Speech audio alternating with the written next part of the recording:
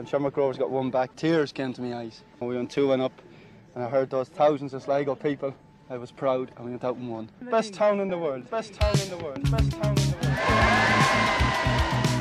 world. More drama here. Gilani, North, Elding, 3-2. They'll be looking for Stenson's head away at the far post, and over it comes Elliott. Stenson! 1-1. It's brilliant, brilliant, brilliant, brilliant. Here comes Quigley, and it's there! It's Sligo Rovers 3, St. Patrick's Athletic 2, and that could be the decisive moment in the title race. We will never forget this day.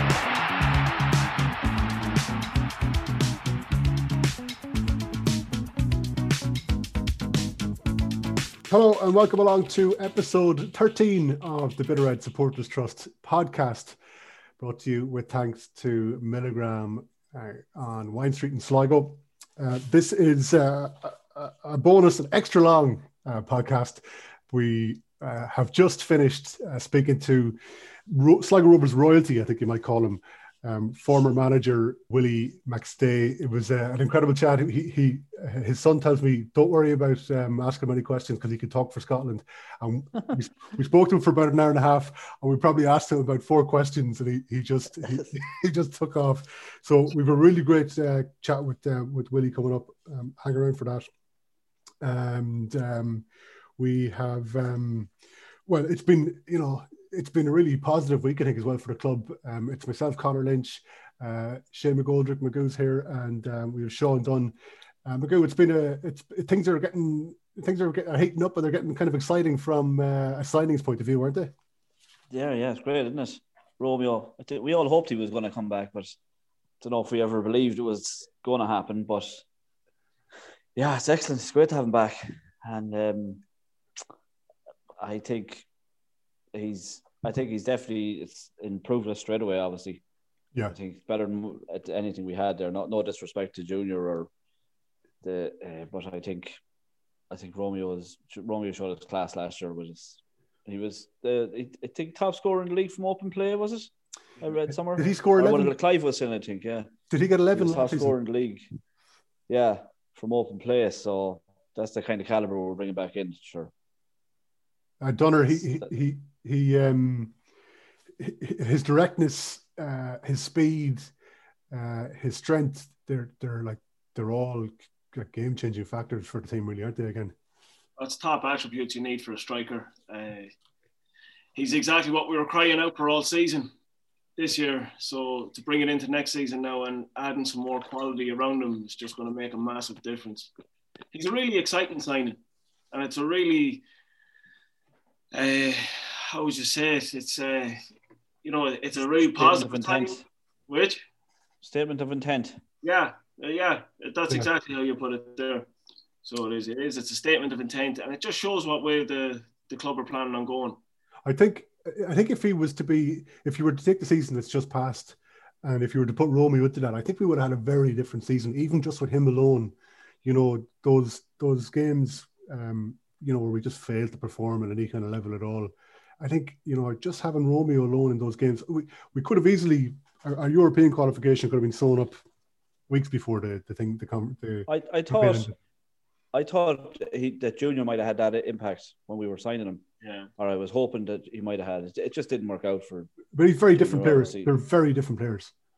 They are very different players in there, but I think in the way I was looking at it was in the partnership with Coughlin, I was hoping to be the same. So a dynamic fella like Junior and Romeo, and wanting to get in behind. That I was hoping it would work the same. It never did. But it's don't have to worry about that now, do we? Yeah. I think for me anyway, I think it's imperative to get the best out of Romeo next year is to sign Coughlin back. Yeah. Would you agree with that, Dunner? Yeah. It's hard not to agree with that. We saw that partnership last season, what it was capable of, and I think again with the likes of Niall Moran and the development that he's coming into, and if we can add another couple in the midfield and support them even further that way, Coughlin and Romeo, I think anything is possible. Genuinely, those two together they're brilliant.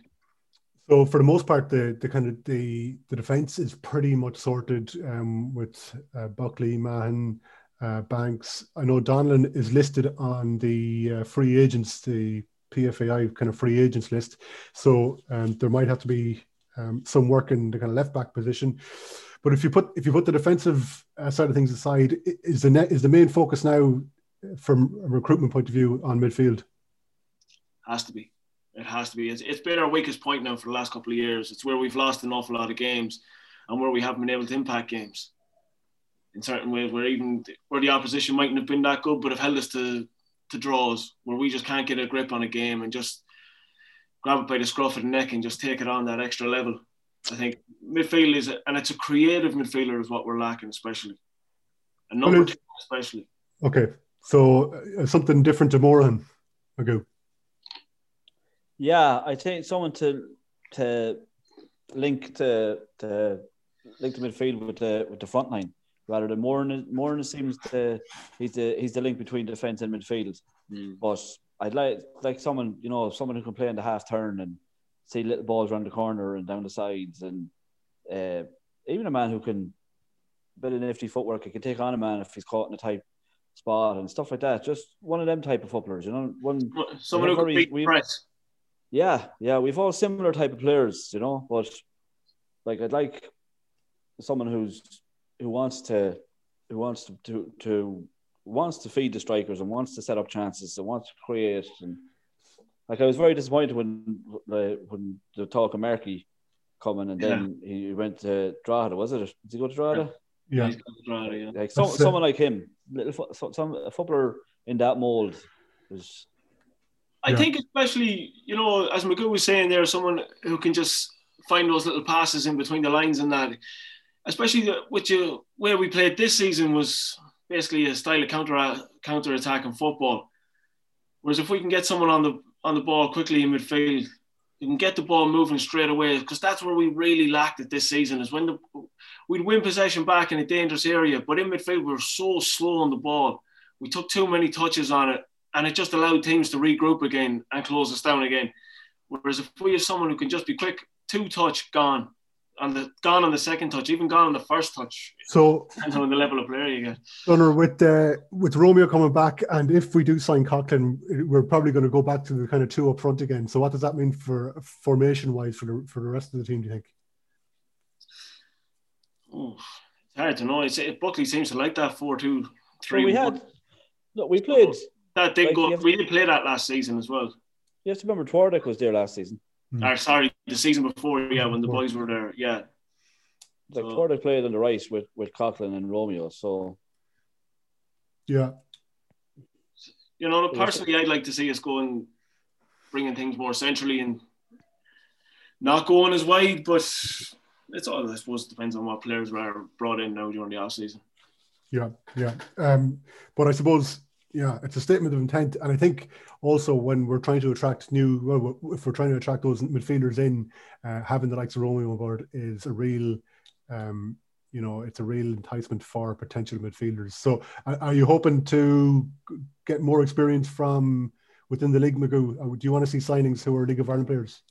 Yeah, I think it's all well and good taking punts on these fellas from afar, but you don't know what you're going to get, and you could be talking 10, 12 games for that to settle into the league properly and stuff. But we want to consolidate next year and consolidate our position in the top 4. We want to be getting European spots again next year. So I think bringing in experienced League of Ireland fellas, lads who know the league, good players, and just push on again. Maybe you might have bring in 1 or 2 maybe, or the odd lad every now and then. But I think in the main, most of our signings, we should be looking within. Now, that's not to say it's possible.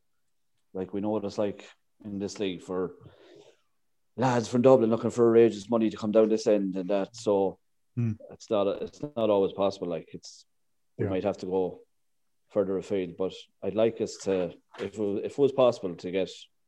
And there's some good players around that you'll be thinking might be attainable,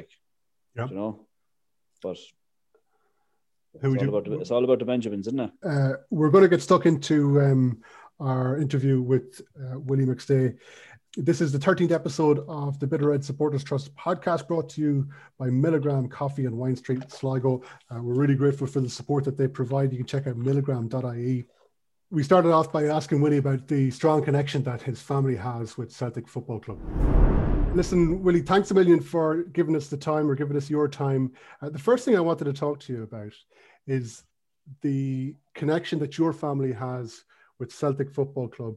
Am I right in saying that your family have been directly involved with the club for over 100 years? Yeah, I think we've reached that milestone now as well. Jimmy and Willie McStay were the original, our great uncles, and played. And actually, Jimmy managed the club as well for a short spell during the war. So if you look at the amount of appearances they've got, they were there for many years and were stalwarts of the club then. And it's through obviously knowing the history of the great uncles, that helped me capture football really, and the love for Celtic as well. My father John McStay, many a trip and many a good time he had over in Sligo, watching us in the cup final and all that. But sadly he's passed away. But he was a fine footballer in his own right, and trials professionally. And to be fair, my father was actually the kind of inspiration. He could pass on all the stories from the early 30s, and knowing Jimmy and Willie as a person as well. And it was fantastic to hear all these stories, the good times, the bad times, but vividly described to us. So as young kids, you're impressionable, and that was a love affair right away. So it was always in their mind. I think my father gave up playing football. He was offered a trial with Celtic, and also to play for Partick Thistle on the same night. And the thinking behind it for my dad was that him being a defender, he's going to be under pressure by Celtic and be able to show up. But what happened was they get soundly beat 5-0 when the striker Joe McBride scored a hat-trick, and he said it was unstoppable. And after that, he moved to Kilmarnock for a trial. And to be fair, I think bringing us up as a family, he gave up his own career, and he became a very good coach and was sought after at that time as well. So it's been in the blood. And obviously my brother Paul and Raymond, the three is, for a short spell, we're all on Celtic's books as professionals, and I don't think that's been done. So you're rightly said, 100 years way back, from the early 20s, and here we are now, and it's I'm sure there could be a book somewhere. So is there any of the next generation gone on to Celtic in any form? My own son John is he was with Celtic Academy and done really well, and he was offered a short-term contract to go pro, but Motherwell offered him a 3-year contract, and he decided to go there. He just felt it was at the right time, and he got bad shoulder injuries. I think some of you might know John from coming over with the soccer schools, and he had a young team over that played at the showgrounds in a tournament as well. So he's now a coach for Celtic and doing very well.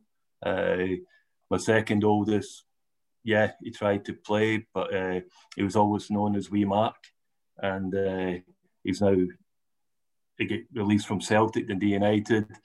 Talented, everybody said he was talented, but he was too small. He didn't have the athleticism. He's now 6'3" and can run like the wind, but he's gave up the game. So my youngest one's enjoying social grassroots football, and it keeps them fit, keeps them occupied. So and then you never know. My oldest son John, they've just announced a few weeks ago that they're going to have a baby. So you never know. You never know. Listen, congratulations to John, and I just want to say thanks to him as well, because he was the kind of intermediary who helped to hook us up for for the podcast today. So thanks to him, and very best of luck with. I might be listening. You can tell him yourself, Connor. So when you were growing up, was there pressure on you because of the history that was in the family associated with the football club, or just associated with playing football? So was there pressure when you grew up? I think we were asked that question, or a similar question.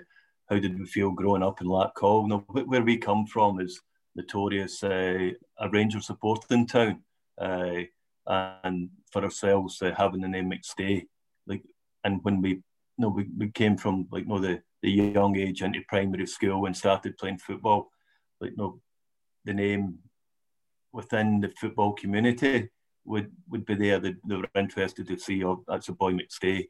Their uncles played, our great uncles played for Celtic. So that's how it started. But within ourselves, it was always there, kicking a ball since you could walk, and practicing out in the cul-de-sac that we called it. And it's only in latter years that you realise what the neighbours put up with. The thud of a ball against a gable end wall doesn't sound loud outside, but when you're actually in that house, and one of our neighbours done that, they took us into their house and we could hear the thud of the ball. Some of the boys had hit it off the wall, and I said, that's what we have to put up with every night, every day of the week. And but that was our kind of grounding, playing about in the scheme, and then into the school teams and boys clubs.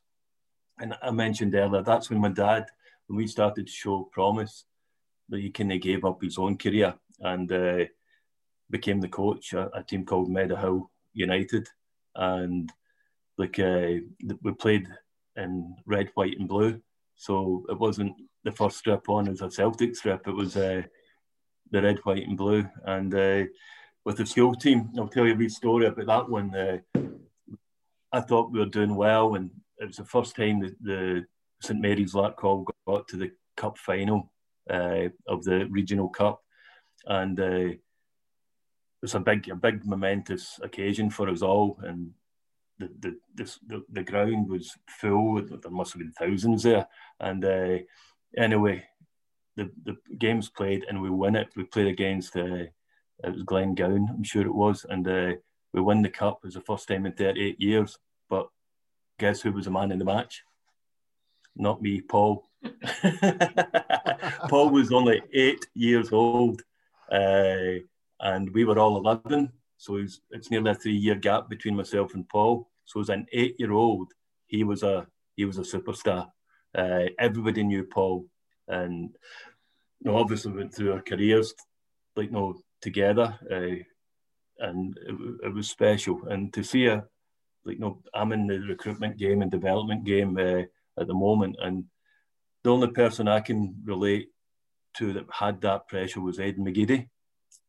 I was when I left Sligo and was ahead of the development, and this wee kid could do things, and you just knew he was a special talent.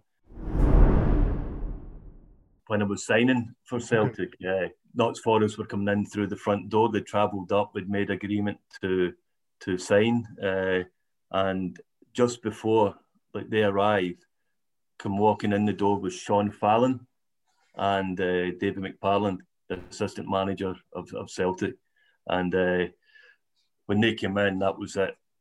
All the stars and everything was aligned that I was going to sign with Celtic, and everything went great. But as they walked out the door after signing me, the Notts Forest contingent walked in, and it was a surreal moment.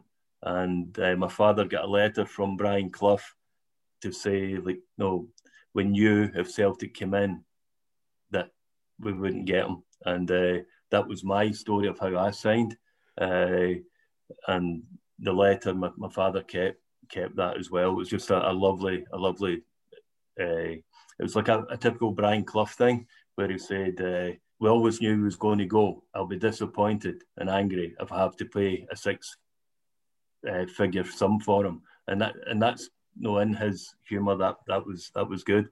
But that was the start of me going through my career at Celtic, and making my first league start at Celtic was against Rangers, and obviously that was massive for the family.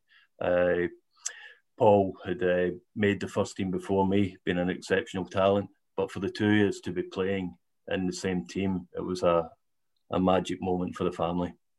Willie, just going back there when Notts Forest came in for you, how did it feel as a player to have a manager of the legendary status of Brian Clough being so complimentary about your abilities as a player and wanting to sign you so desperately? Yeah, it was at that time, obviously being captain of Scotland schoolboys, there was a lot of interest in us, and it was at Everton, Leeds, Man United, as I said. Man United seemed massive to me at the time. Leeds United was good. Everton, but there was a kind of togetherness for us at that time, a nice atmosphere. You were treated very important. I wasn't one of many, if you know what I mean. When you go for a trial, there was myself and another colleague, Colin Walsh, who actually signed for them. But when you went to the other clubs, they were turning like more players in and out. So the personal thing was good. I actually trained with the first team as a 15, 16-year-old. That's how they done it, to try and impress you, to engage you. And it's the same just now. Like the most important thing, I'm dealing with a lot of Irish boys coming over to Celtic. For us, you've got to try and show them who you are, what your club's about, and be open and win over the kids and the parents' hearts and minds, really. It's not always about, at that stage, the financial contract. It's the most important thing. I think a big factor is the stability of the club, where they feel it's a positive environment for them, a good learning environment. And that's where we are. And what we keep saying, what you see is what you get. And just treat people the right way.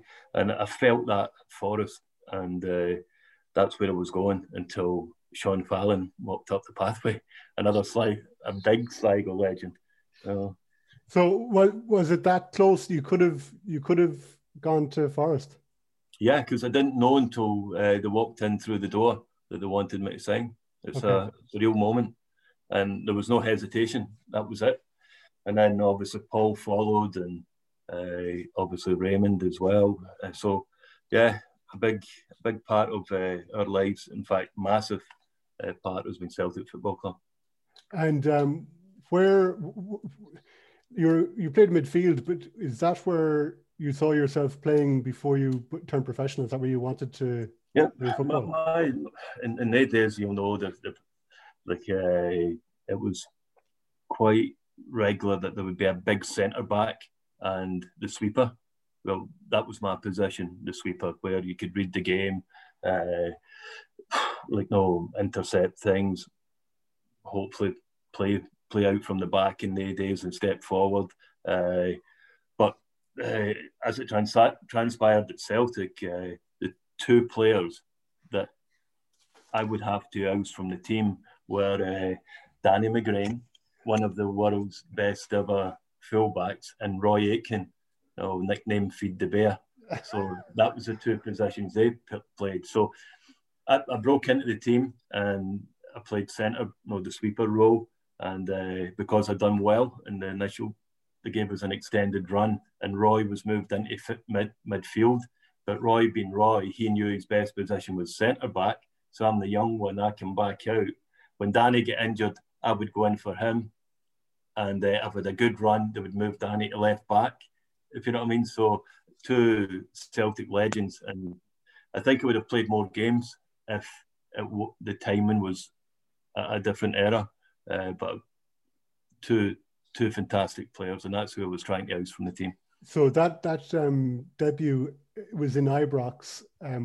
What is it like walking? No, it was at Celtic Oh, Park. was it? Was sorry. Okay. League One, yeah. I played. I'll tell you how I made my debut. My debut was I wasn't in the squad the week before, and I got a phone call at 12 o'clock from David Hay, who was the manager. He says, "Get your backside in here.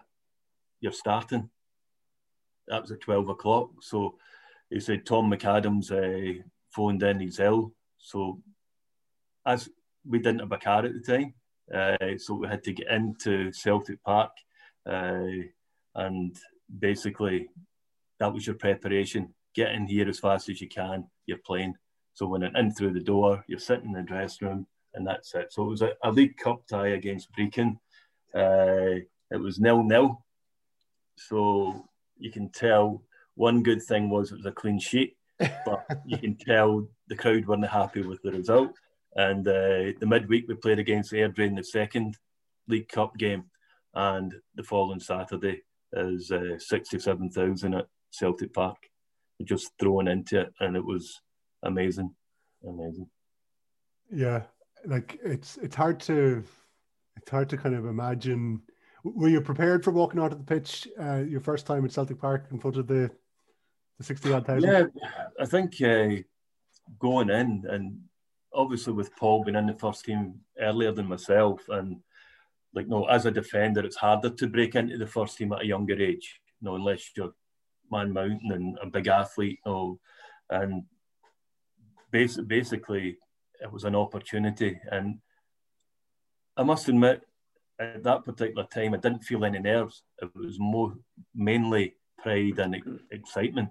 I think once you're established in the team, there's a bigger expectation for you, and that's where you can get the pre-match nerves.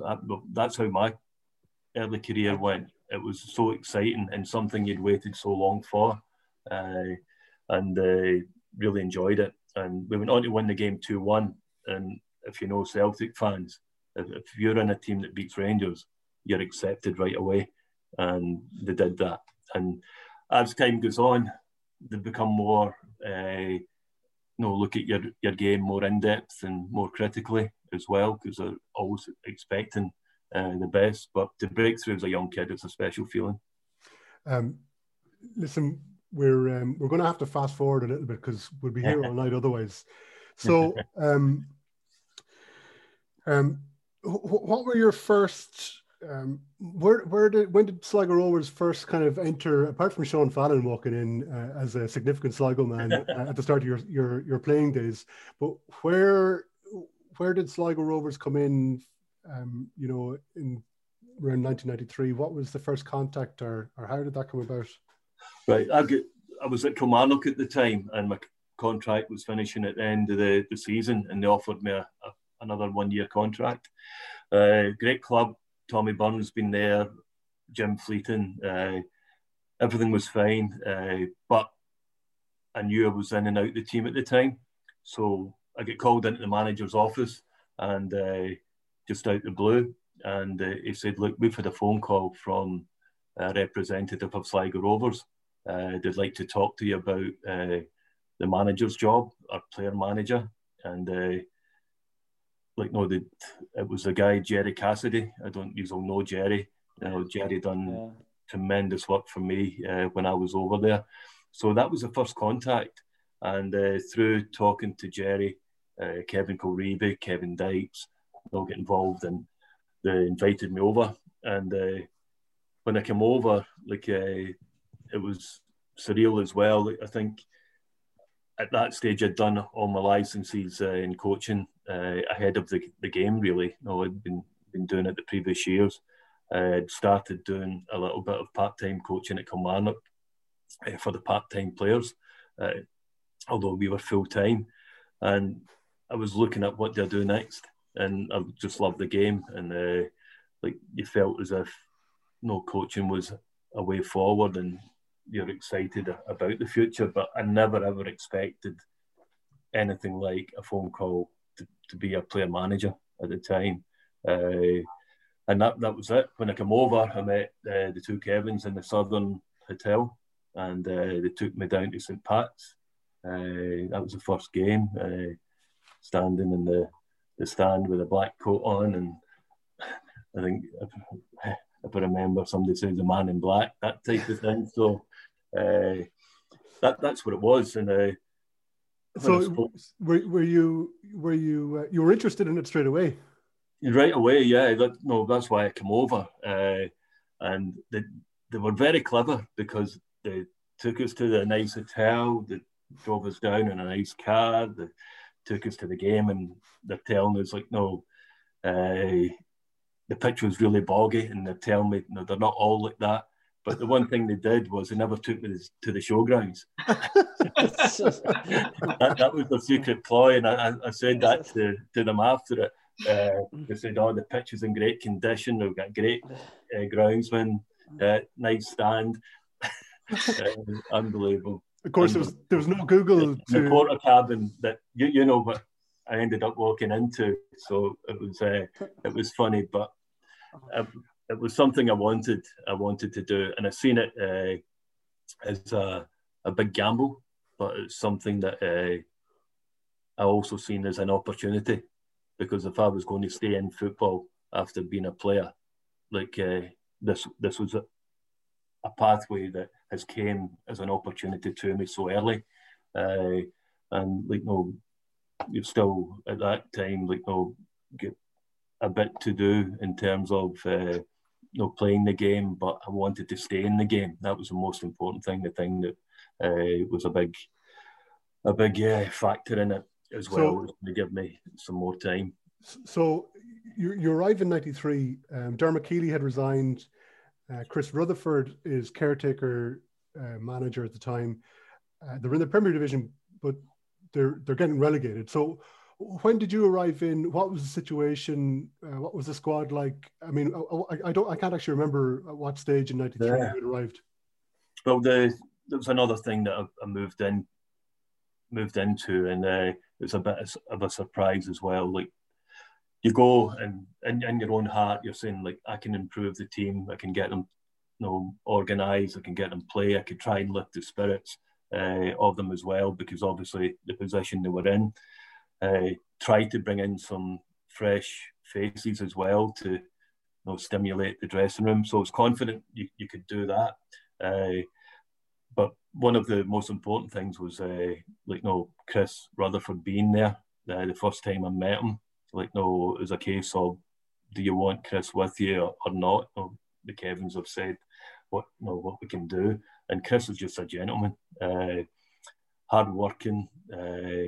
And it was fantastic for me as an assistant manager. And one of the hardest things I had to do when I came to the club was talk to Fago.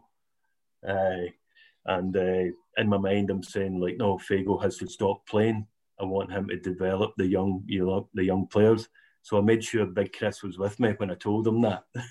Fago would, I don't know, is he still playing just now? It's not far off it. He's not far off it, yeah. And again, that's where I was lucky when I came in with Chris and Tony, who were great Sligo men as well, and could tell me things that other people couldn't. And I'm grateful for them for the partnership we had during that time as well. So many a laugh we had, and many you could say great moments. But the squad, I just remember Dennis Boner, and it was. Do you remember a player, Pascal Keane? I don't remember Pascal Keane. Right, no. He played for St Pat's, and it was one of the early games. And Pascal, he was a renowned League of Ireland player, went down, tried to win a penalty, and Dennis just stood over him, and he grabbed him with the scruff of the neck and lifted him off the ground. And that's when I knew this is a different ball game.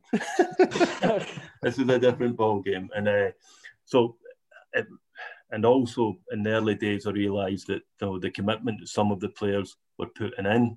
I'll use Dennis as another example, but I drove up to his house to re-sign him, and he says, before he said anything, said to him, I know. It was just, it was pulling on him too much, the travel and the commitment he was going through. And I also realised as well that, when we're travelling down to Cork or Cove or Limerick or Waterford, the part-time players at the club, it's difficult for them getting back early hours in the morning. And like Marty McDonald, getting up early, and Johnny Kenny to go and do a shift, that type of thing. So I realised I had to change a little bit as well. But that first year was difficult. We were cut off at the bottom. We got to the last game against Shamrock Rovers, and we needed to win. And I'm sure it was a draw in that game, so that put us down. So that was a sore moment for us because we had improved, but the makeup of the team after that game, I was down in the dumps and sitting in the wee office over in near the corner flag. That was where my office was, and it was tough. I spoke to the team. That was us down, and went over there, and there was that emotional kind of tears in my eyes as well. This is it's not what I wanted in the first year. We did improve, but it wasn't enough to keep us up, and there was a lot of hard thoughts going through. And I think at that time as well, looking back at big decisions I made, the biggest decision I made was to bring my wife and family over, because it could have been easy, if you've not got that commitment, to doubt yourself or doubt the club or doubt the players. But having that strength behind you, and the kids at school, the one thing, and we'll go back to Sean Fallon. I phoned him up after the initial interest, and I spoke at length to Sean, and he says, when you go there, he says, be one of the people. I won't put on his accent, but you know how that would have sounded. And that always stuck with me. Go there, be yourself, be one of the people, and you'll be fine. And there was a message in that, and in fact, there's more than one message in that, and I think that's what got us through that spell. And over the hurdle of, and I knew I had to do it my way after that. And I think if you know what we did, when I got there was half the team training in Dublin and half the team in Sligo, and that was it was only going to lead to further. Put it this way, it was going to be hard to improve it. So what we did was we sat down, spoke to the two Kevins during the summer, Jerry Cassidy, and we went looking how we could get a young, ambitious team for the same budget. Basically, that's what we're trying to do. And what we did was, I wanted to work with the players every day, and we managed to get the FOSS scheme into the showgrounds. So Trevor Scanlon, Big Pierce, Devaney, the Runers, Lynch, the Roonies, even Lynch, added to Porrick Moran, Will Hasty, and all the boys that you know. So we had a training group, but there were some obviously boys who, like Marty, Gavin, had good jobs, within the local area, but they could get to us, and we created a professional environment, with no real extra cost, and the advantage of the FOSS scheme giving us that opportunity. And while I'm talking about that, in my mind, I see wee Mickey and Andy in the mind now, because they were with us every day, and the boys loved them, and it went both ways. So we actually had a team spirit, we had a camaraderie, and the most important thing was the boys who were out of town, the Scottish lads, and they lived in the town. And one thing that got on me was in the early days, if we lost a game, I'm walking through Sligo town and down in the dumps, but I don't know what my players are like, if you know what I mean. What they're doing. When the boys come into Sligo, they get close to the local guys who were brilliant. The way they welcomed them into the team, and the spirit just built and built and built. And that helped us kick on as that 93-94 season transpired, and they could go and enjoy a beer on a Saturday night when they won, but people would tell them as well, and they didn't like. Nobody likes being criticised, and I think that brought the best out of them as well. And the bonding was fantastic. Magoo, you often tell this. Well, you tell the story of the bus coming into the showgrounds during Dermot Keely's time, and the lads hopping out the back of the van. It wasn't a bus. Yeah, it was a van, a wee high-ass van, and them all getting out of it. Yeah, and about 6 of them in the back of it. A van down from Dublin of 6 lads, and they bail out of the back to go play the game, and then they disappear again. Yeah. Well, we had stories as well. Like, a lot of the boys, by Walsh, and there were so many of them. They're good lads, but for me, it had to change and if it didn't change, that could have been a kind of moment where you don't want to be a coach or a manager that's having to, what could you say, succumb and accept what is there if it's not your standard. So hopefully I drove them forward, and I must admit, Kevin, the two Kevins did everything to help me. So. Willie, it wasn't a great start to the league the next season in the first division either. Yeah, we're putting it together. Until the lights came on. Yeah, you're right. What we did was a real tough pre-season, over Strand Hill with plenty of games. But the new group was forming, wasn't it? And look, we go and we win the treble.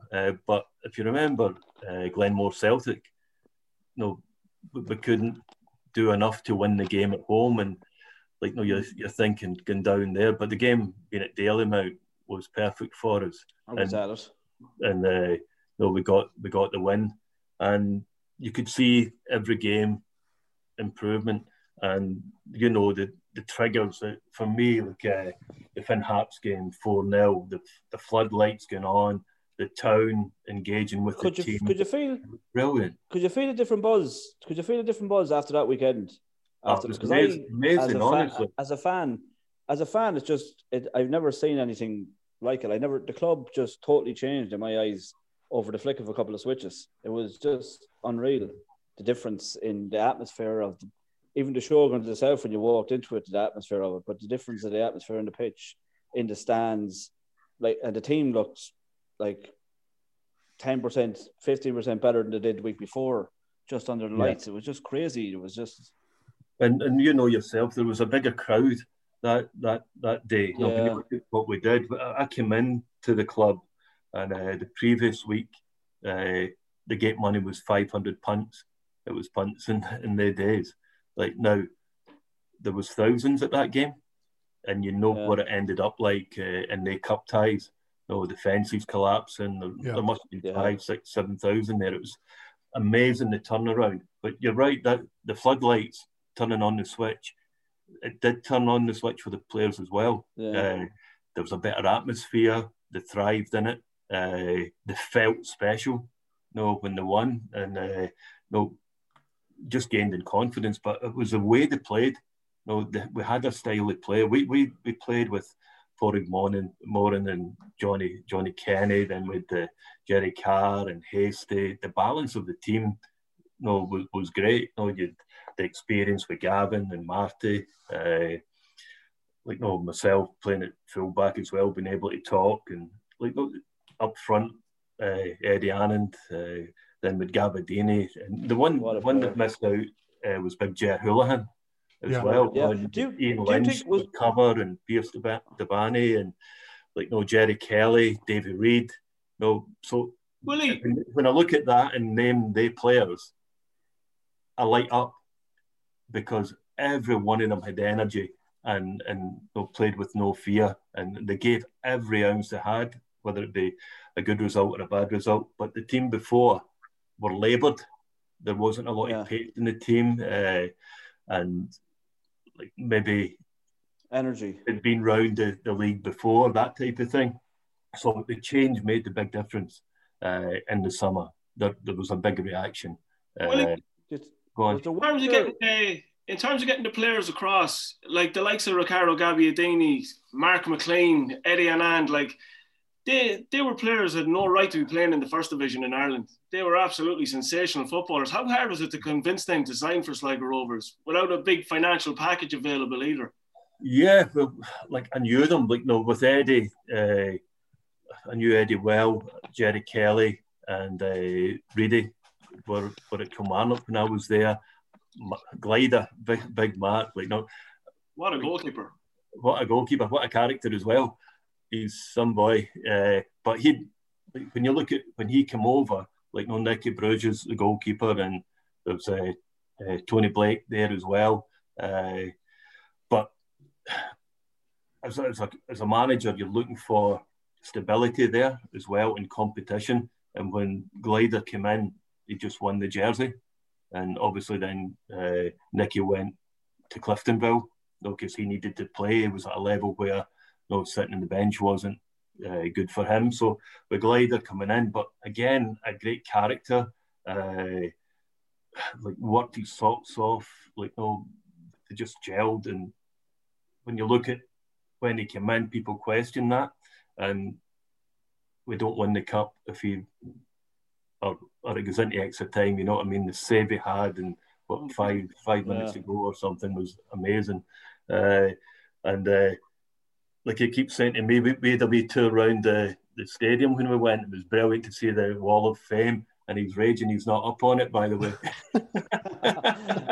What a laugh we had when we were over, because the boys were saying, how did he get on it before you, Glider? And all that. So that's a standing joke. We've got a chat room that we go, especially after last year as well. And that spirit that you've seen a team in Sligo have in their days, they've still got it. Just over a year ago, we were down at the cup final, obviously in Sligo, and it was just as if you'd seen each other a week before. It was just bang together, a great gelling. It was brilliant. And at what stage in that season, Willie, did you think that something special was happening? I think, I went through the card and marked how many points we needed from each game, and it was round about the floodlight starting. I just felt as if they're fit. That was one thing they were fit. We've got a pattern in the play now, but now they're confident. And I felt something could happen. And I think the crowd enjoyed the Saturday nights. It became part of the kind of night out, for the guys, but a lot of women turned up at the games as well, and children. So it was to the game and then a few drinks in the pubs. And from that, there's a real positivity. And I think the Shield at the Christmas New Year period, when we get through to the final, that was massive for us. We were playing well, and the way it worked out, I think that was a real trigger that this could be something special this year. We were doing well in the league, but we were trailing Athlone. I think it was due to games, and we went down to Athlone. In fact, we virtually won the league down there. No, we won promotion down at Athlone. But you look at the cup run, it seemed to be one big game after another, and the stadium was getting fuller and fuller every game, whether it be the league. But winning the Shield was a massive thing because it gave a great belief to all the players. And we had obviously Cove, Limerick, and then Cork. The way it all worked out, they were Premier League teams at the time. And the one thing that goes missing about that season, and it was when I came back from the trip last year, we've won a treble. We should have beat Derry City in the Brandywell. It was one of our best performances at that particular time. And I think that was the League Cup was at the semi-final, and we were outstanding.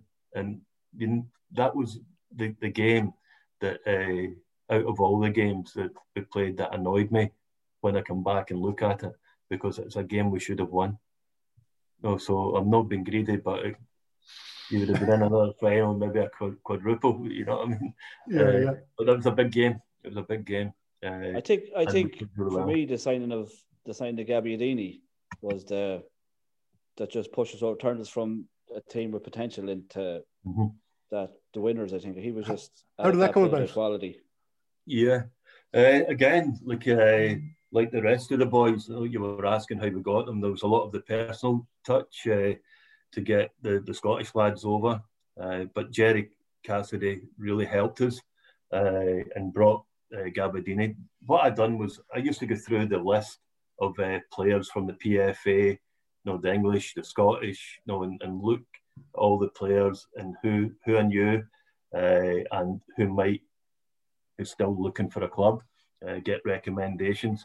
And obviously his brother, we knew the standard, so there would have been that kind of football brain in him as well. And we brought him over, and yeah, just a lovely guy, and a very good footballer that maybe didn't reach the heights that he should have in England, although he did play at a high level, but maybe could have went further because there is a talented boy. And I do agree with you, Shane, that was a big moment for us, because it was adding to the quality. It was adding to the goal threat. Yeah. But the other one was Big Jet Houlihan. Yeah. During the winter months, and when you're playing against the big centre backs, he was knocking them about, and Eddie was picking up the pieces, and as he was with clever movement. So yeah, and again, part of the philosophy, you need speed, and I had that with Johnny and Porrig. You need your hard man, and Jerry Carr was the man, and with Hasty, Marty McDonald going in there at times too, our left fullback. So there was a balance of good experience, there was pace, and there was craft up top. And you don't win games unless you score goals. And we then had, in that second half of the season, 3 goal scorers. And Pierce Devaney, you've got to say, the young kid worked his socks off and did really well, scoring goals in the reserves, getting odd appearance, on the bench with us. So people like that. And I also think, you talk about, the group that won the league, but you don't do that without good people on the side as well. And it was at that time very much a collective effort, and we all enjoyed it. We'll get on to the cup final in a second, but one of my abiding memories of that season was being at home and listening to the game in St. Mel's on the radio, and I think it was Declan Boyle and Gabbiadini who got the 2 goals there that pretty much sealed the I don't know if it was a league winner promotion at that stage, but what are your memories from that night in Athlone? It was tough. The stadium's tight as well, and what do I remember? I remember the end of the game, the relief. I know the game was a battle. We played really well, and it was a big relief, because that was the night we won promotion. Yeah, that was it, and it was just a fantastic feeling, because we were back where we should have been, and that was the whole task from day one, was to get us back in the top flight, and to do that under the circumstances, and to go there and win promotion on their patch was brilliant. Gabbiadini's goal. I can remember now the stands, the way it all looked and all that, but maybe being engrossed in the game, I just knew it was a tough game. And so Gabbiadini's goal, Yeah, he turned the defence about. He had been knots, and then he lobbed the keeper who was about only a yard off his line, and how he managed it from the edge of the box. Oh, it was class. A brilliant goal. He had a few moments, didn't he? He did have a few moments. Yeah. But he'll remember, that's for sure. He might be listening tonight as well. I've put it on the chat that I'm on here tonight, so they just kept saying, make sure you say something good. But no, I hadn't to tell other stories. You'll probably know these stories better than me. They were clever. They had a lot from me. Yeah. Willie, coming in as a player manager, it's a strange thing now. It's something you'd never see these days. But back then, you done it with such, how would you say, confidence, and you laid both on the pitch and off the pitch. How was that for you as a player manager? Was it difficult sometimes not getting the full view from the sideline as you would? I'll tell you what I felt is like if I would have went straight to being a manager without maybe being a first team coach or a assistant, it might have been different. But what I felt was I was able to communicate with the players, and hopefully the way I treated them on the pitch and off the pitch, they could take the comments as well with Gavin, with Marty, who had a lot of experience too. So that was a help. Having Chris Rutherford on the side helped me enormously, because he knew what I was thinking, he knew what I was doing, and never at one stage made his decision, if you know what I mean. And when you're on the pitch, I trusted Chris that the way he would talk on the pitch would be the same way on the dugout, would be the same way as if I was standing next to him. I didn't have to question any motives or any personal opinions that he would override, and that was priceless to me. In terms of managing the game was good, getting and being able to in the game make changes as well, and it was a great, the way it works out. It's a great way to do it. I know Wayne Rooney's going through it. Just I'm not comparing myself to Wayne. You're better. More intelligence than that. He couldn't tackle a big stuff, but anyway, he's it can be difficult, but if you've got people who know the game plan, know what you're trying to do, it's a big relief to you and allows you to play and organise within the game. At half time, we had the routine, what we do, come in and take a deep breath and then talk about what we did, but most importantly, what we're going to do.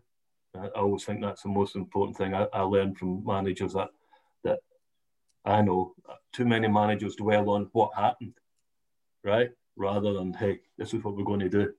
And that's how hopefully I went about it.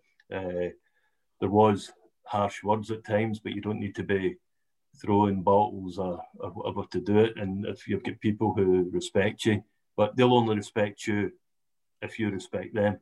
And they'll accept more from you if they know it's fair, that type of thing. So as a manager, that's what I tried to do. It worked for us. Motivation, and understood where they were coming from as well, and especially the local boys and the part-time boys. I think that first season was a wake-up call of what it could be like, and I never wanted it to be like that again. So you said that we were beaten by up in the Brandywell by Derry in the quarterfinal or the semi-final of the League Cup. Were you trying to was it a case of retribution for the FAI Cup final then in Lansdowne? No, I think if you remember, we finished early our league games, and there was a 2-week gap before the cup final. But what happened was I was able to go up and watch them play. Now, they had a lot of talented boys, a strong side, but you could see weaknesses in them as well, and where we could maybe hurt them, and especially with the way our strikers move and the pace of Johnny Kenny on that side, and we tried to play a lot that way. But the feeling I got was like, no, I don't want to be disrespectful to them, but the thought they'd won it. No, they were going to win, whether it was a lack of, what in a football term, I'll say, like they were overconfident, if you know what I mean. And what we did was we filled that gap by, and you mentioned, at the start of the call, Celtic, the contacts I had over in Glasgow. We went to Seamill, which was the home of Celtic before cup finals and big European games. That's where we went, to prepare, and then we'd go to Hampden or Celtic Park for the European games, from there. So that'd be your overnight stay in preparation. So we took them away, and again, the club backed us on that, and obviously things were going well with the revenue that was coming in at the time as well. So with that trip, we trained at the National Training Ground. We went to the Celtic Rally as a group, and the funny thing was, Eddie Anand, that wasn't his favourite night out, if you know what I mean. So it was good, and we always get a good bit of banter on that one as well. But they were treated like a full-time club. That's the point I'm putting across to it. But they reacted like that. And the games, and even Gavin Dykes came to me and said, no, that was a big moment. Normally, we would have been training 2 nights a week during that 2-week period, and we wouldn't have been ready for it. But they were ready for it. They were ready for the occasion. We worked there on our shape. We knew what Derry were going to be like, and we even done set plays. And don't think that Jerry Carr header was a fluke, by the way. That was worked on the training ground. Honest, it was. Because they were going back. They thought everything would be going to Gavin, and we tried to release Jerry to get across people. But it was a perfect finish, wasn't it? Was that something that you spoke about during the break? Was that something you could impose on Derry? Yeah, no, in the break, yeah. It was mainly the style of play. I just thought that the left fullback's experience, the boy McLaughlin, ex-Celtic boy, and I think it was a boy Gold, who was Stuart Gold. Yeah. He was in the kind of left centre-back area, and we just tried to suck him out and get the ball, played in, round the corner, and Johnny running, and it gave them a real hard time, and we threatened that way. And I think you can see that if you look back on it, the start of the game that we had being a division below them, you wouldn't have thought that. No, we settled into the game really well. I do think, in any cup final, when you're 1-up, it can be nervous the last part of the game, and they did everything they could, to put pressure on us. And as we mentioned earlier, the save from Big Glider was that's a save that wins you the cup. If it doesn't, you go into extra time, and it could have been different. But I think we handled it well, the occasion, and we enjoyed that preparation. Even things like what could I say? Francis Middleton took us everywhere in his wee bus, right? And the sing-songs we'd have on the way back. Now, I don't know if Andy's listening, but he would be playing the bugle, or the trumpet, and with one hand, and everybody. It was absolutely fantastic. And when it came to the cup final, the club again trying to treat us well. The big bus down to Dublin, staying there the night before and preparing for the game. But the night before the game, we were in the stadium walking around it, and I told all the boys, right, enjoy it, go for a walk on the pitch, but make sure you go to the area of the pitch that you will be playing in tomorrow. If you're a left back, Marty, go into the left back corner, see the length of the pitch, just go and experience and go up to the other one, that type of thing. Just get a feel so that when you go in tomorrow and you go up to that goal, like, no, it's not startling you or you're cut, no, you're in the corner, you kind of know distances. Just a small thing that was in my mind. But the most important thing was Derry City came in after us, and there was us with the wee bus, right? And they were laughing. They were laughing at us. They came in this big plush, like all singing, all dancing, like coach with everything there, fridges and cookers and whatever, right? And that was us, like, no. And they didn't know that we were actually laughing at them, if you know what I mean, because they were treating us as if, and we were saying, that was part of the kind of motivation as well. Like, no, let them think we're a nobody. Let them think we're second best. We'll show them tomorrow. And even coming out the tunnel, I don't know if you know that, but they started singing. No. They were singing in the tunnel coming out, and all the other boys just the day of the game. Oh, aye, and the day of the game, actually going out onto the pitch, and it was like trying to intimidate, as if that was, I don't know why they did it, but you ask any of the boys now, like, no, they'll tell you about it, and everybody just looked round. So it was as if they're lined there, and we're going out, and they started singing while we're there, and one by one, it came from, like, no, Gavin, who turned, there's Glider, there's me, and everybody kind of just caught each other's eyes at the same time and went, what the? Right? And that was it. And we burst out laughing. And, like, it was as if that halted everything that they were doing. A psychological thing by the manager or whatever, but it backfired on them. So we came out the tunnel in hysterics. No, just laughing at them out onto the, no, where you do the red carpet stuff and all that. But ask any one of them, and I'm sure they'll remember that. What's your nerves anyway? Yeah, what's your memories of when you got back to Sligo after the win? Do you remember anything? Like, when I came over to Sligo, like, asked how far is it to Galway, how far is it to Dublin, how long's the journey? And everybody would say 3 hours, right? That type of thing. The roads are much better now. That's the longest journey ever. Leaving Dublin to get back to Sligo, like, it's surreal. Like, leaving Dublin, you would see cars with the flags out and maybe the odd person on the road with a flag. But see, when we crossed to Shannon, it was mayhem.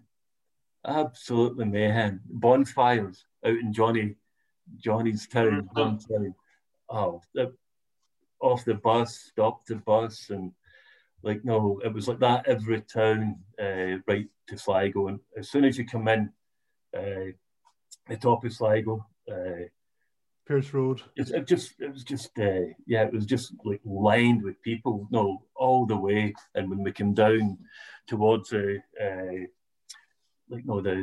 town centre, it was just mayhem, and it was a thing that I'll never ever forget. No, I had won cups and leagues with Celtic, but you go to the hotel to celebrate. That's the way it is.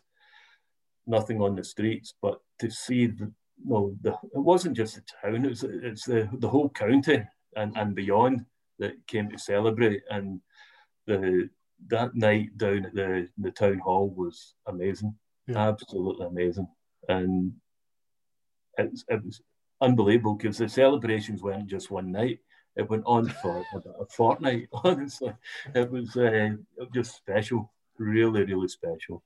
The boys out the top of the bus, and I was just thinking that looking at the cup final at the weekend there with Shamrock Rovers and Dundalk, that is a massive occasion that we had at its peak. The amount of people that travelled from the county of Sligo, or people who come from Sligo that are living in Dublin, it's as if everybody turned up and supported us, and it was a horrible day.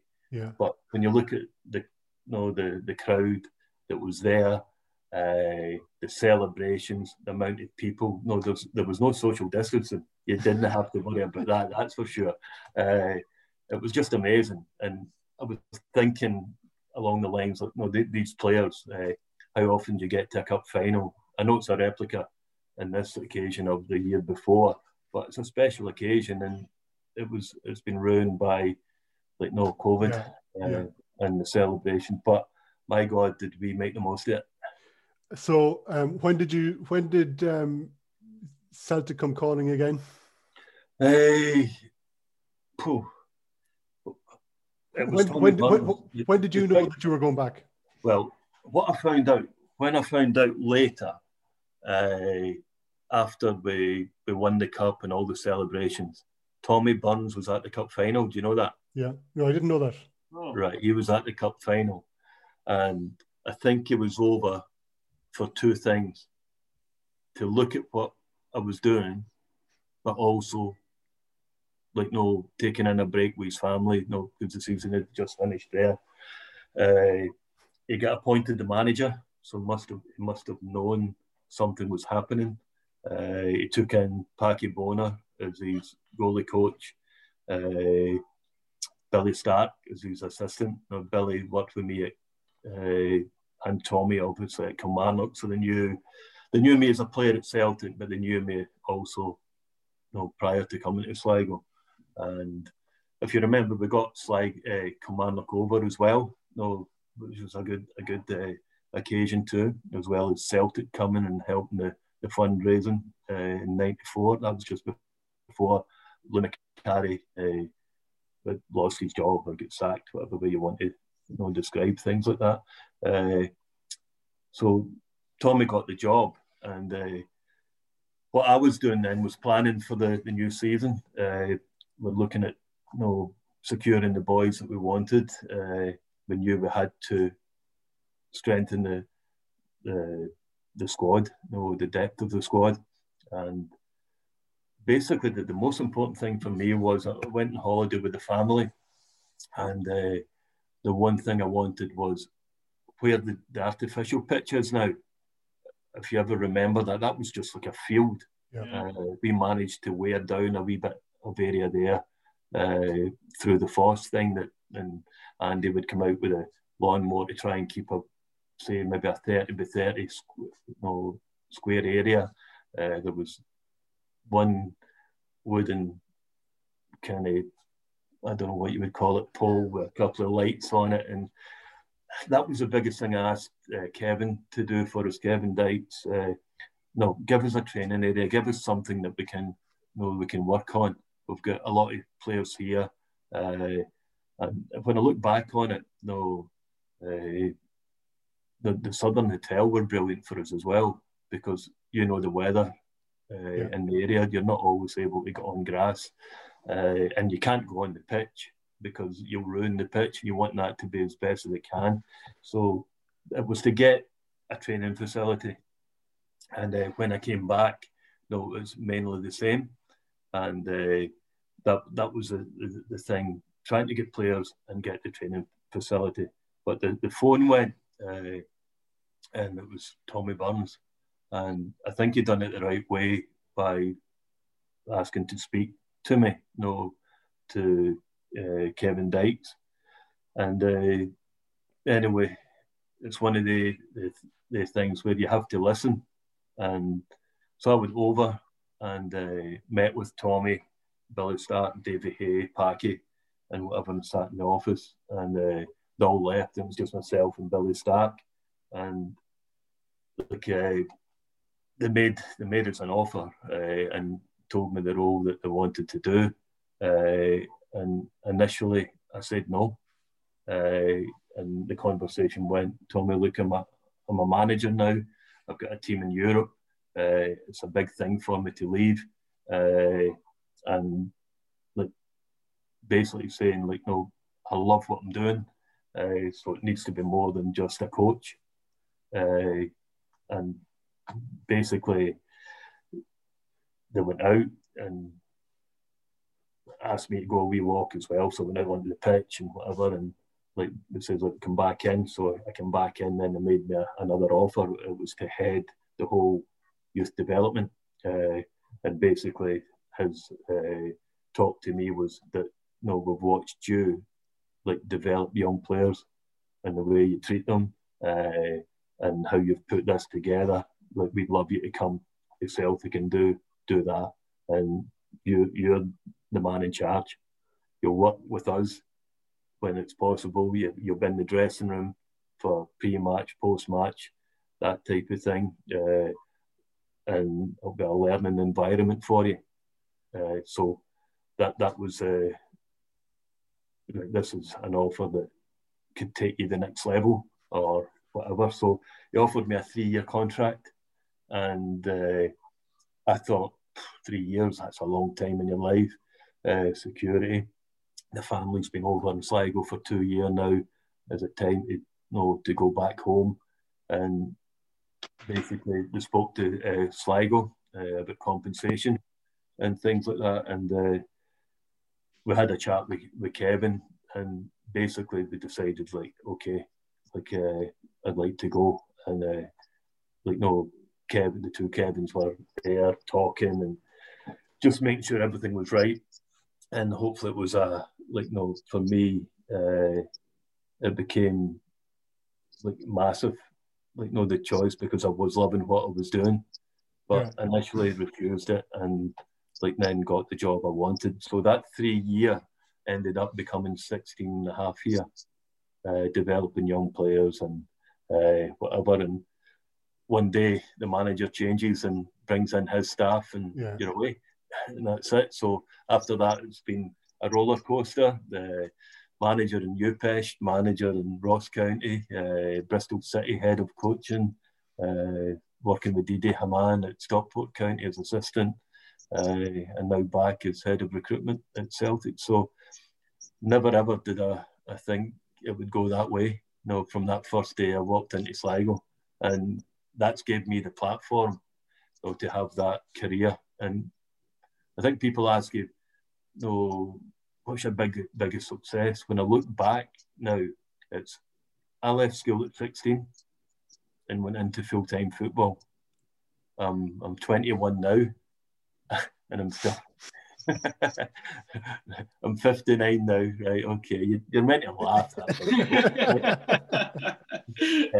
I'm 59 now, and I'm still full-time in football, and I think that's an achievement as well. But I've got so many memories, and I say that I had a speech written out for last year, and I went up onto the kind of podium, and I had it and I put it down.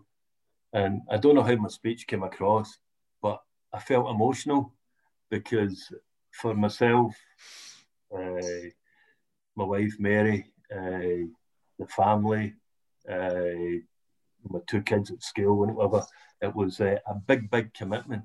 But it's probably the happiest days that we've had, in our life, as a family. It was a special time for us. And I think that special time's not because it was from the first day to the last day. We had to work hard and went through a lot to get to that stage. And the joy and the people, I think, when I look at the boys I worked with and the people about the club, they were special. And I don't think, you would do anything for them. I've mentioned Andy and Mickey at the early part of it, and starting the lotto. We've missed the lotto. That was I went to Kilmarnock, and I knew that they were doing something. When I was there, and I went and met the people there, and we came back, and I was going about the pub selling raffle tickets to get chased out a few.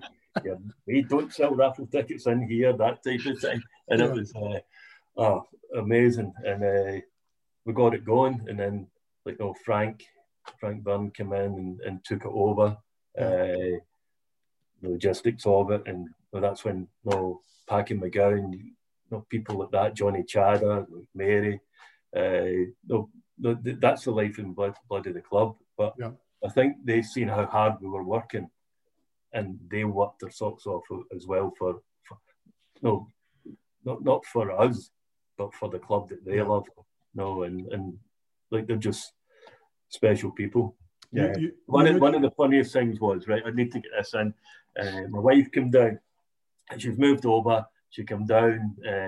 I said, like, come down, after the wee man's back to nursery, that type of thing, and come into the office, I'll make you a cup of tea. So she came in through the gates, and I don't know she's in the car park, but I just hear her shouting, Willie, Willie, Willie. And I'm like, what's going on? She opens the door and goes, there's sheep on the pitch. So, like, honestly, that was it. The sheep were on the pitch. So I got an hour's kind of agricultural lesson about how the sheep actually help the roots to grow. The way that they cut the grass with their teeth, right? It spreads the roots. You'll have the best pitch in Ireland come August. You know what? A little birdie said to me, you have to ask him about Mary's reaction the first time she went to the showgrounds. So I'm delighted. Delighted you told us that story. Yeah, it was unbelievable. So I was telling it was in the team talk. I was telling the boys what happened, right? And Will Hasty, there's a few chippy chaps in there. Like, that's all right. Like, no, the grassroots might get better, but who's going to wipe the shite off my legs? who's paying for my tetanus jag? No, this is all the things you got in the changing room. It was hilarious, honestly. Yeah. But after that, we did have a big improvement in the pitch. No, with Andy. He just that was his baby. Well, after it for us. It's funny, like the things that you mentioned there that are still like the changes that happened while you were involved in the club. Obviously, the infrastructure changes, like the lights coming in, the revenue generators, like the lotto that started, the improvements to the pitch. I'd say there was never sheep on the pitch after 94, but there were significant changes to how the club presented itself to the league and to the community. But listen, Willie, we could talk all night, but just before we let you go, was it difficult looking at the club while they were playing in Europe, and you couldn't be there? Well, I don't know if you remember, the way the timing went. I had to go over to Celtic. I think it was only days before the boys flew out to Floriana in Malta, and wishing them all the best, and Chris knowing. So the team was ready, and I was in contact with Chris at that time, and absolutely wonderful that they got through. And the Northwest Radio asked me to come over for the Bruges game, and I was up in the gantry area, and I was kicking every ball. The team was probably the team that you're going to pick yourself, and I predicted actually the substitutions, how it was going to go. You're trying to commentate in the game, but it was a weird situation. You were in your mind and through the game as if you were still the manager.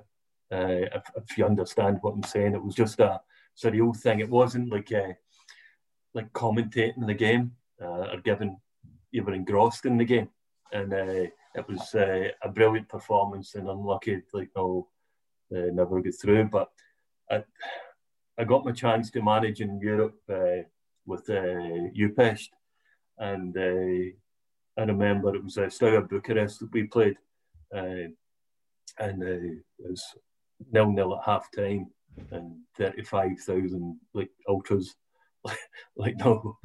baying for your head. And I remember walking, Joe McBride was and I said, this is what it's all about. It was magic, and I can just imagine the boys in Bruges, having that same feeling.